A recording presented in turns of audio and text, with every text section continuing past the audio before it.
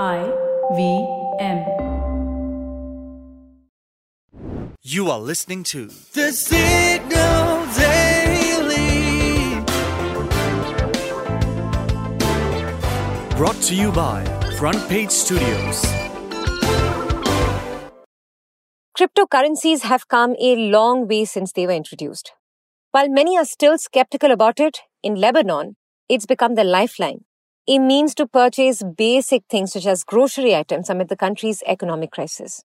This small West Asian country was plunged into one of the worst economic crises in 2019.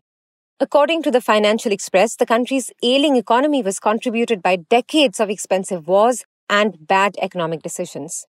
And all of that led to the closure of banks. Depositors were barred from withdrawing their money from the banks even as they demanded access to their savings. And in the middle of this came COVID-19, further worsening the crisis. And now, after 3 years, the Lebanese lira, which is the country's currency, has lost over 95% of its value. The inflation rates are increasing at the rate of 50% every month, or 1,000% annually, as reported by Cryptopolitan. It had left the public starving for funds to pay for the essentials. And as the faith in banks dwindled, that's how many Lebanese people turned towards the crypto market. According to a ground report by CNBC, people across the country are mining cryptocurrencies like Bitcoin and Dogecoin, which are then converted through exchanges to pay for their groceries.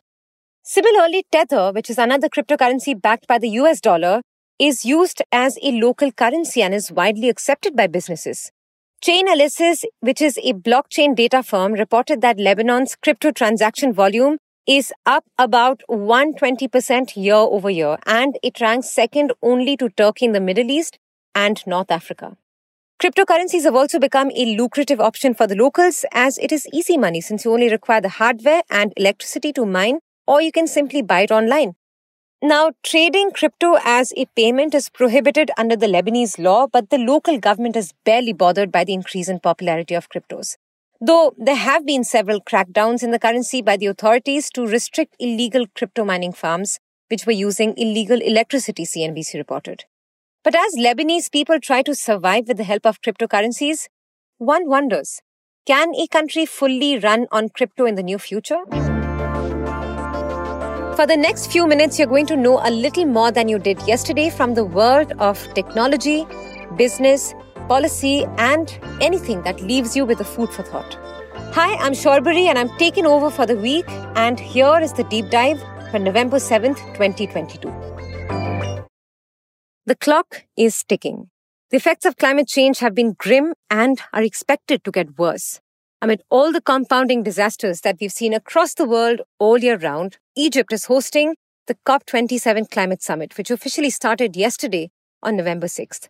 More than 30,000 delegates, including world leaders like US President Joe Biden, British Prime Minister Rishi Sunak, the French President Emmanuel Macron, and others have gathered at the UN Climate Change Conference to discuss the climate emergency. However, some like Russian President Vladimir Putin, Chinese President Xi Jinping, Australian Prime Minister Anthony Albanese, and Indian Prime Minister Narendra Modi are giving it a miss this year. Another notable personality missing from this year's summit is Greta Thunberg, who denounced this year's event, alleging that this is a forum for quote-unquote greenwashing by corporations and countries with quote-unquote extremely limited space for civil society, as reported by the Washington Post. Now, one of the main topics of discussion at COP27 is going to be reparations, also known as loss and damage payments. And Pakistan, which had witnessed some terrible floods earlier this year, is taking the lead on this with a bloc of over 100 developing countries. As reported by the third poll, the bloc has called for the creation of a dedicated loss and damage fund.